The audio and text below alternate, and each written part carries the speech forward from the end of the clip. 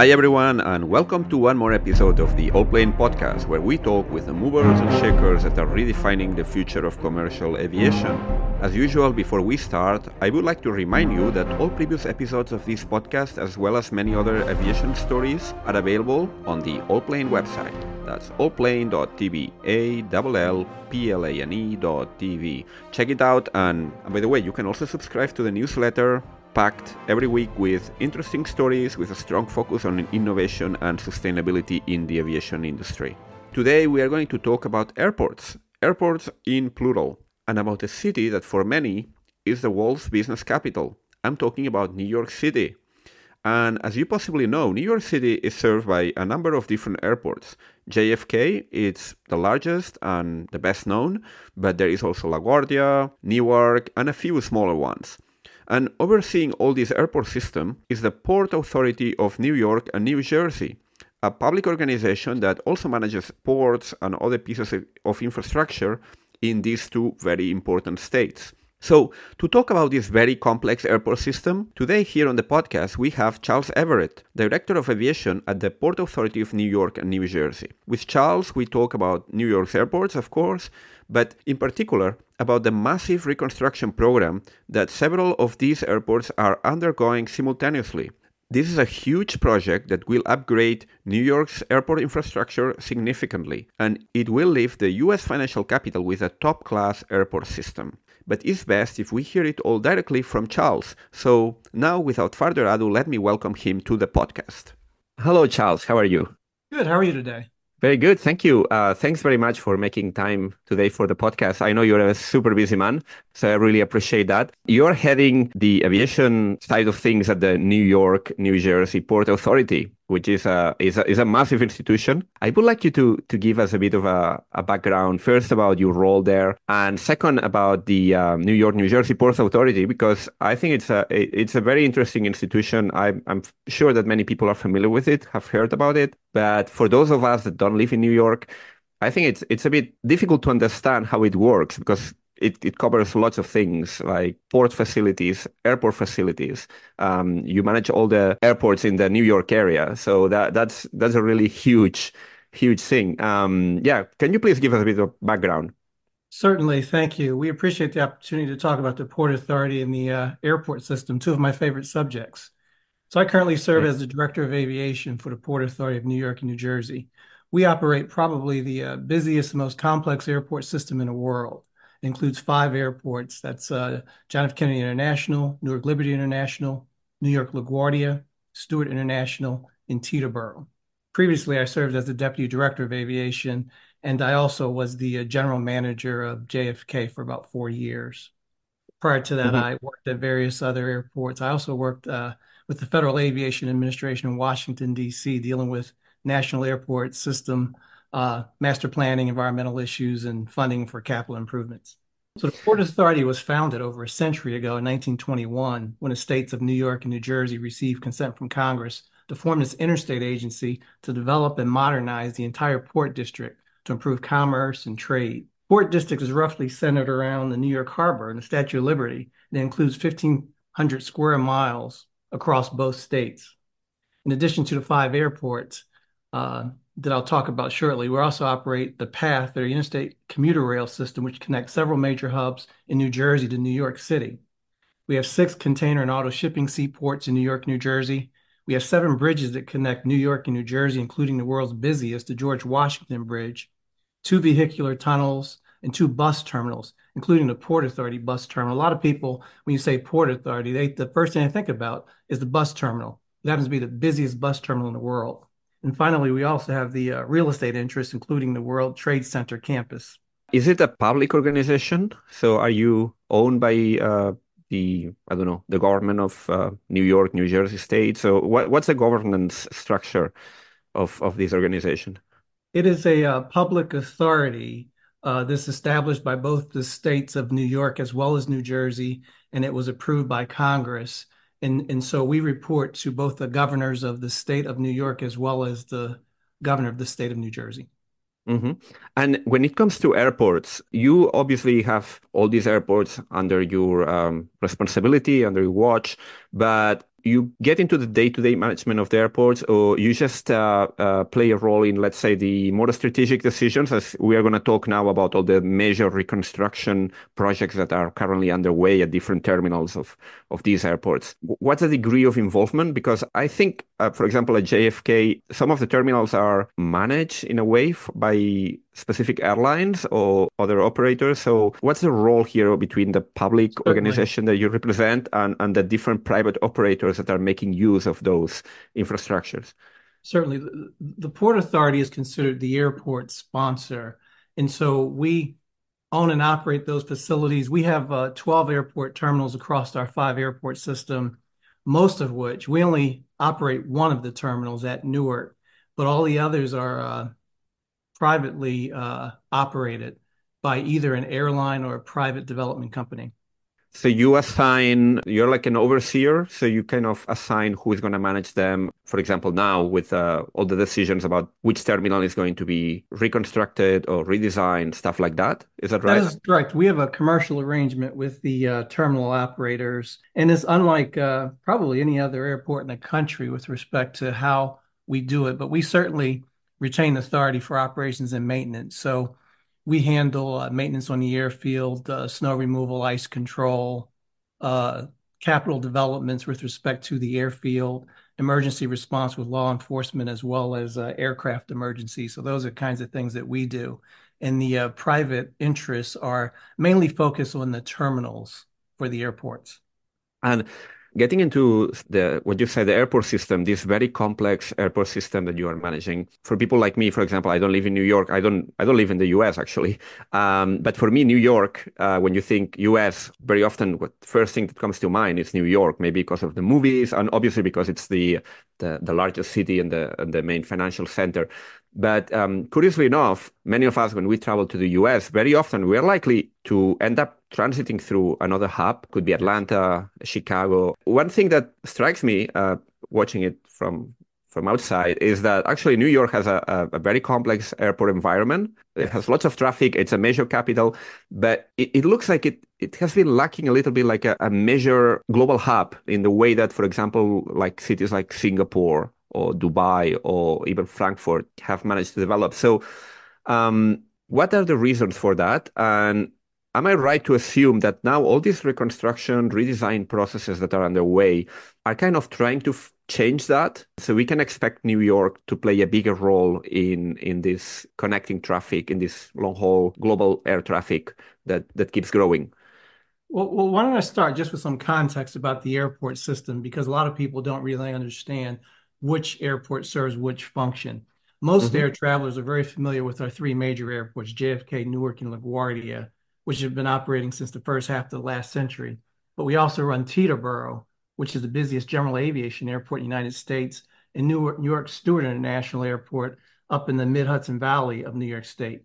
So we're Hmm. still waiting to confirm our final numbers, but in our initial estimate for 2023, we expect to surpass our previous pre-pandemic record total from 2019 and set a new all-time high of about 144.2 million passengers served across the 4 commercial airports.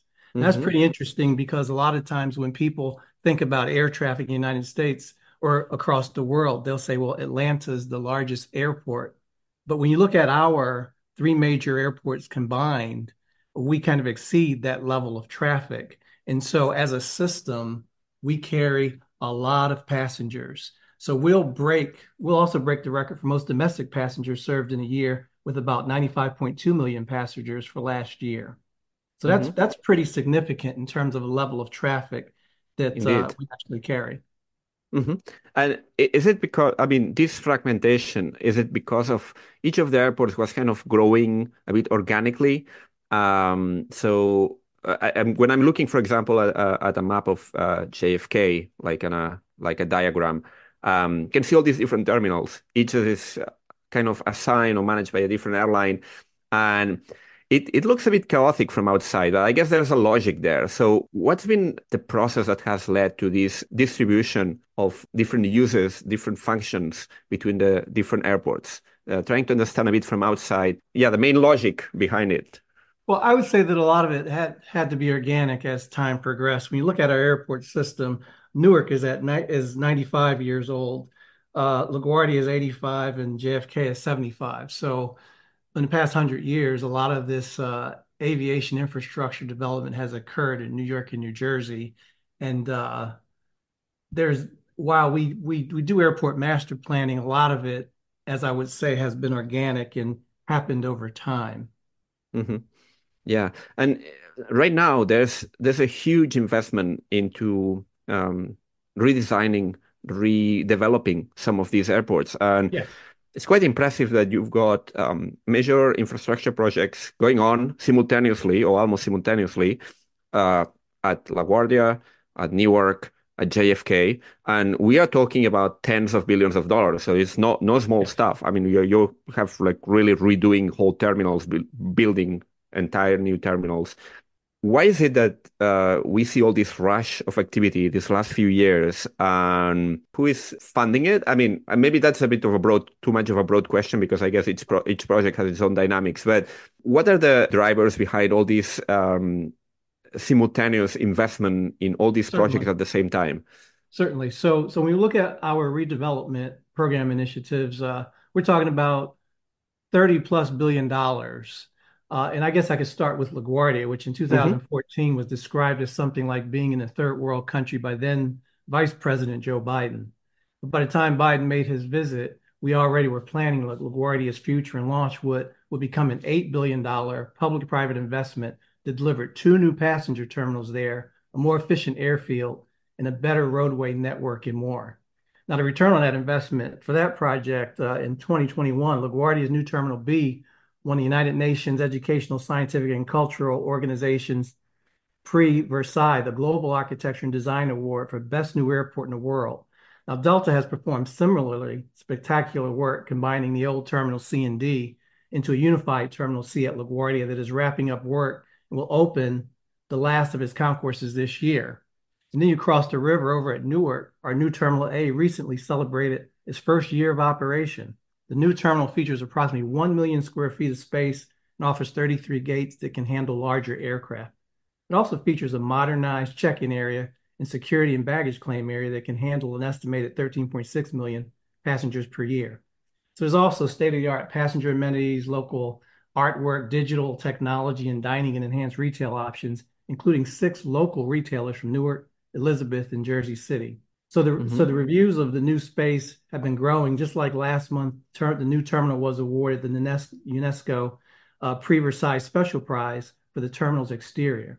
Newark's redevelopment program also includes a $400 million integrated parking garage with new centralized rental car facilities and a $175 million airfield paving that added acreage, which was much needed, to the airfield to enable more efficient aircraft movement. Now that brings us up to JFK, which is also Yeah. getting a $19 billion public-private makeover, which already is well underway. We just started that recently. And there are 4 basic terminal redevelopments. The biggest single project is going to be the $9.5 billion new Terminal 1, which is under construction, will be built on the sites of the old Terminals 1, 2, and 3. That'll primarily be an international terminal with 23 new gates and more than 2.4 million square feet of terminal space. A significant amount of work already has been completed with the old Terminal 2 and Green Garage demolition. The first gates at Terminal 1 are expected to open right around 2026. Hmm. Another brand new terminal, the new International Terminal 6, will connect with JetBlue's existing Terminal 5. That $4.2 billion project, also under construction, will measure 1.2 million square feet and feature 10 new gates. 2 cranes are currently erecting steel on that project. The first building concrete slab has been placed, and drainage, hydrant fuel, and utility work is ongoing, both airside and landside. So when you drive on JFK, you see a lot of cranes standing and working very diligently. That Terminal 6, will open its first gates in 2026. So Delta and JFK IAT have undertaken a $1.5 billion expansion at Terminal 4. The expanded Concourse A adds about 15,000 square feet and 10 new gates. There's also extensive work being done to transform the concessions program there. And then finally, coming to our Okay. last terminal, American and British completed nearly a $500 million expansion and renovation of Terminal 8 last year, having added five new wide-body gates and additional aircraft parking, along with 130,000 square feet of newer renovated terminal space. On top of all that terminal work, which is being supported primarily by private dollars, as I said earlier, the Port Authority is investing billions on several supporting infrastructure projects. The most significant of those is what we call our roadways, utilities, and ground transportation center, which will create new simplified roadway routing and a new parking structure. Now, we expect significant construction to begin early this year, which it has, and to be substantially completed, I would say, by mid 2027. So we have made a major investment in diligently working to become a world-class airport system across the board. Hmm. And a couple of questions here. Um, most of this work, as you said, is privately funded. So I Yes, guess it's airlines and I guess airport operators as well bidding. that is I know, correct. for example, Terminal One. I read some of the airlines are directly involved in funding part of that. Yeah, because I guess they are the ones that are going to be using it when it's ready. Then the other question, when all of this is ready, I guess by 2030, more or less, all this whole setup is going to be Yes, complete. yes. What's going to be the combined capacity of all this system? You mentioned right now you are handling 144.2 million for all the airports, well, even including the small ones, but let's say like Yes. the three major ones. What's going to be the theoretical capacity of the airport, New York airport system when all this renovation is completed? Well, hopefully we will increase capacity by at least 50% with the developments that we have currently ongoing. And this is, I guess, growth that is already being planned by the airlines. Are you in this? I guess you're in discussion with airlines to build this capacity. What's the perspective here? Absolutely. Oh, Well, we have an ongoing conversation with all of our stakeholders, tenants, and partners, and it's very important that we stay engaged as we work through this process. And we've worked hand in hand as we go through these exciting projects because, when you're building on an airport, it's not like building somewhere else where you can just stop the activity and relocate. At an airport, you have to build while you have a major operation going on. So that's yeah. Actually, I was about to ask you about that because all this work at JFK, for example, I mean, if right now it's operating, I don't know how close to capacity it is, but if you're fully renovating, rebuilding Terminal One, for example, you will still have all this activity going on at the same time. How you guys manage to do that? Are you? the customer experience is a significant effort for us. We've been focused on that for the last 5 or 6 years, making sure that we enhance the customer experience. And certainly during construction, that becomes even more challenging because you have to make sure that you are making the travelers a trip as convenient as possible. And that takes a additional focus. So we've invested a lot of energy in making sure that we are looking at travel patterns, any types of diversions. We make sure that the signing is exemplary so that people can figure out how to get from point A to point B. If a facility like a garage is going to close, we make sure that we replace that facility in kind in terms of the volume of that facility. We make sure that we are working in terms of social media and communicating with the public so that they are aware of what these detours or what these changes are. And we have people on site to provide information and assistance. We work very closely with the Port Authority Police Department to make sure that we can accommodate traffic. And even when there are bottlenecks in front of the terminal frontages, we work very diligently to mitigate those as quickly as possible so that we can get the traveling public to their flights as close to their departure time as possible. So the airlines haven't had to relocate, for example, airlines that are in Terminal One to continue to be there while the work is underway, or they have had to. Yes, Okay. there's a phased approach to the operation and to the Hmm. construction project so that as we start to work in facilities, start demolition, there's a relocation that occurs. Just like the air train, we had to shut down one of the stations while we were doing the work, and that will go on and it will move around the airfield as these projects are developed. Okay, I see. Sorry, I interrupted you earlier when you were talking about the work together with the airlines to make the best use of this extra capacity that is coming on stream. Yes, I was just saying that So, we continue. The dialogue with our partners is ongoing. It's sometimes daily and is very intensive in terms of making sure that we are taking advantage of every opportunity that we get to use available capacity and mhm, to make sure that we seize opportunities to communicate and move the project forward, stay on schedule. Staying on schedule has been very important, and when we for whatever reason, shipments of steel or supplies or whatever, we find out how we can make that time up in the schedule so that we stay on mhm. track. From what I see, most of the activity, construction activity, is happening on the, let's say, on the land side. What about the air side? Has there been any expansion in capacity, new runways to bring more planes, or it's more focused on the passenger experience by? Primarily focused on the passenger experience. There are no new runways included in the Mhm, redevelopment program. However, we have been able to. One of the challenges is the ramp apron where mm, aircraft taxi to park and where they are loaded and unloaded, and having enough parking spaces for aircraft, particularly wide body aircraft, has been challenging at some of our facilities.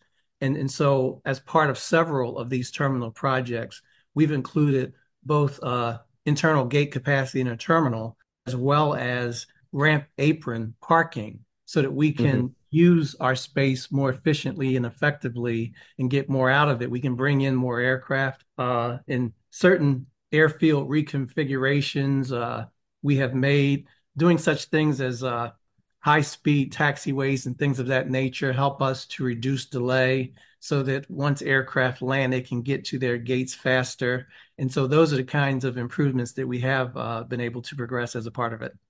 mhm. Because I'm assuming JFK and Newark are not slot constrained, I guess. I know LaGuardia is a bit different, has other type of restrictions. What's the situation? Because, for example, I'm thinking now about Heathrow has this major issue with slot scarcity. I don't know if that's the case as well at JFK, for example. How many aircraft can you take per hour, for example, at peak hours? I don't know if that's You're talking something. about slots. All of our Slots, yeah. airports are slot constrained. Yes. All of them are constrained, yeah? All of the major At them. airports. Yes. Yeah, okay.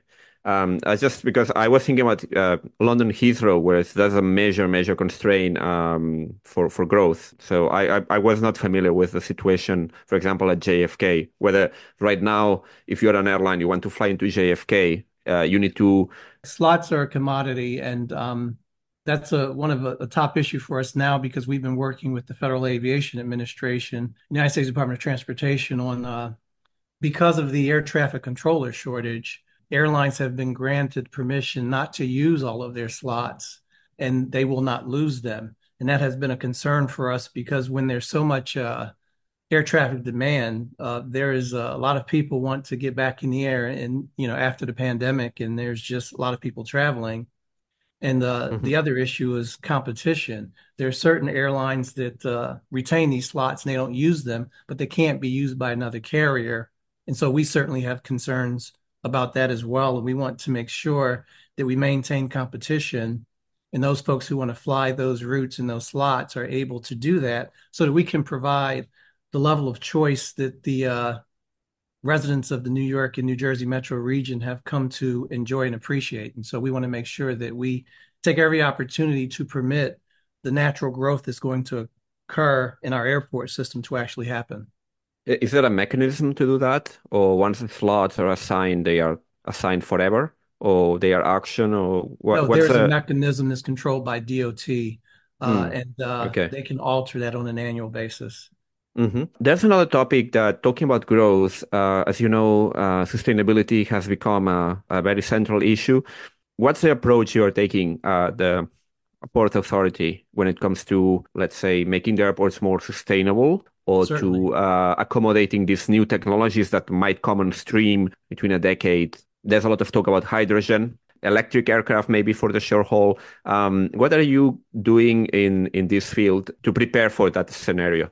So I'm certainly glad you asked about sustainability. The Port Authority was the first public transportation agency in the United States to embrace the tenets of the Paris Climate Accord. An interim greenhouse gas reduction target of 35% by 2025 was set and 80% by 2050. And so we are very proud of our efforts. Um, we have several current initiatives that we're expanding and planning, like ensuring more of the fleet of vehicles operating on the air side are electric vehicles. We have also electrified 36 shuttle buses at LaGuardia, Newark, and JFK, putting the Port Authority ahead of the curve with the largest all-electrical fleet on the East Coast. We're even adding EV charging stations at our facilities for public and for-hire vehicles like Uber and Lyft. Elsewhere, we're building more energy efficient buildings and terminal facilities, generating more on-airport power from solar installations, and working to increase the use of sustainable aviation fuel by our airlines. Just this Yeah. past November, Virgin Atlantic flew the first aircraft powered by 100% sustainable aviation fuel from London Heathrow to JFK, and we were proud to be a part of that. It's interesting because they used propulsion came from agricultural waste products blended with plant sugars and protein, which Mhm. allowing for 70% fewer life cycle emissions than conventional jet fuel. And we think, this is certainly in the incipient stages of this sustainable aviation fuel, but we think as time progresses, we will see more of this. Yeah, I'm sorry, I sorry. wanted to ask you about that, about the sustainable aviation fuel. For example, in it looks like in most of the supply right now in the US is in California for Yes. some legal framework reasons that make it more attractive.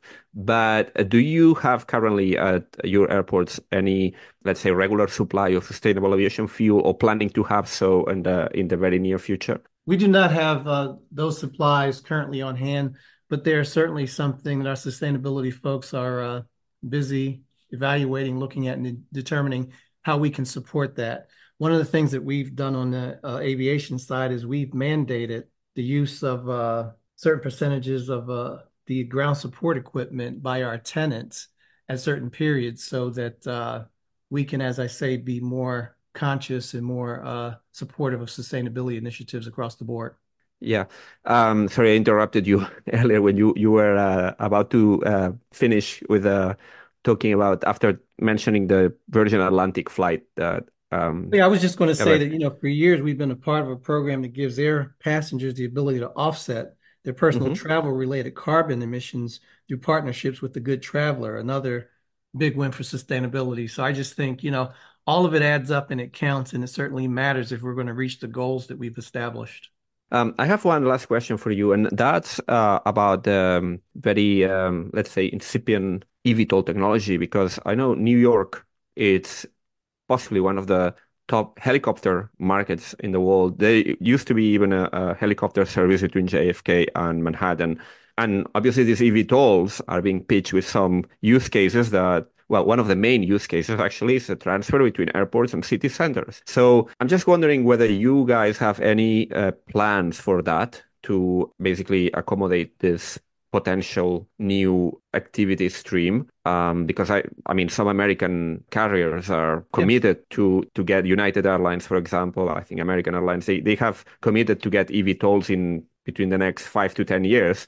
So how do you see this happening at your airports? Is there a plan in Yes. place? Is it feasible right now with the current legal operational framework? What can you tell us about this? Yes, I can certainly comment on that. But first, let me just say that, yeah, helicopter service between JFK and uh, downtown New York still happens. So that's something that's ongoing. But we like to think that we are well along in our journey of transforming our airports to best in class. But we recognize there's much work to do. So that means making ongoing improvements like redevelopment.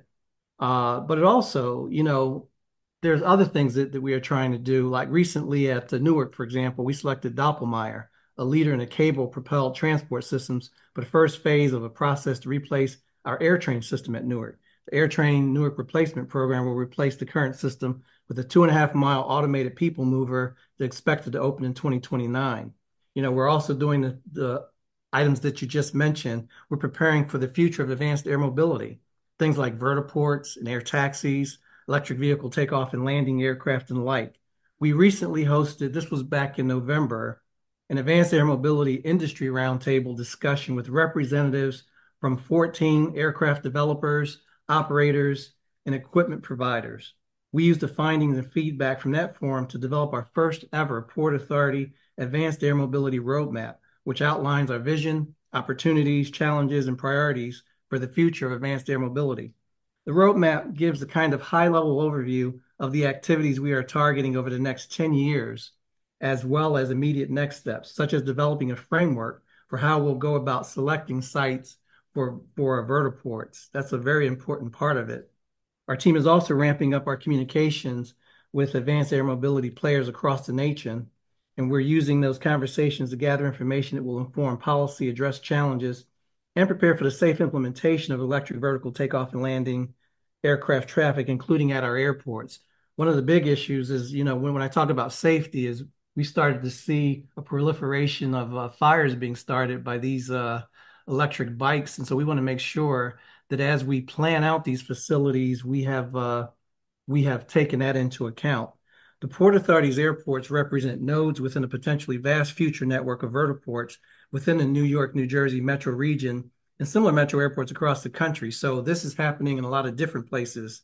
And those nodes will be expected to provide low-cost intra-urban transportation that can potentially help relieve congestion in roadways. And at some point in the future, it could even be competitive with for-hire vehicles that are trying to get from our airport, say, to Midtown Manhattan. So designing, positioning, and building infrastructure will be foundational to establishing and growing these sorts of networks. For our airports, terminal infrastructure includes takeoff and landing areas that provide charging and efficient access to airport commercial terminals. We want to make sure that we link these landing and takeoff sites close to existing terminals. Some factors that we will need to consider when locating vertiports at our airports include the safe integration with the fixed-wing commercial flights and ease of access to airport terminals. It should be no secret to you that we are within probably the most congested airspace in the world.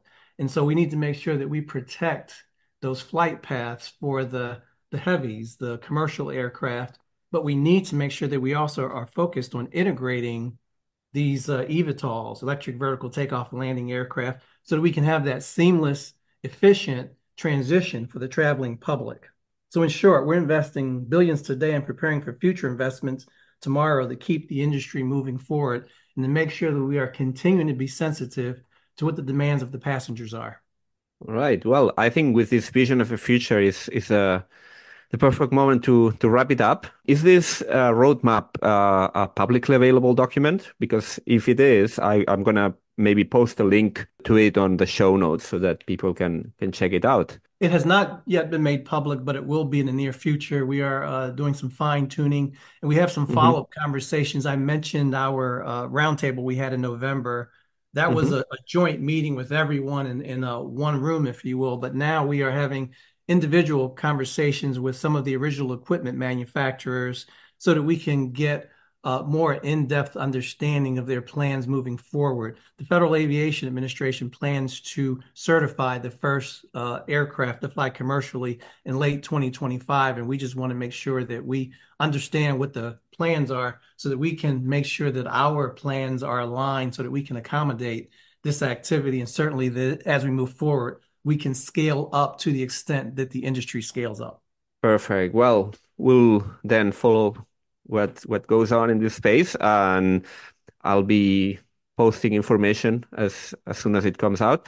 Thank you so much, Charles, for your time today and for giving us this very comprehensive overview of, as you said, what is one of the most complex and sophisticated airport systems in the world, serving the world's trade and financial capital. So thank you so much again. Really appreciate you making time for this today. Thank you, Miguel. We appreciate the opportunity to speak with you. If you like this podcast, you can support us by giving it a great rating on Apple, Spotify, or whichever platform you get it from. And remember, you can, of course, subscribe to it. And you can also get regular updates through the Allplane website. That's allplane.tv. We have a newsletter where we cover the aviation industry every week with a special focus on innovation and sustainability. So give it a go. Thank you and goodbye.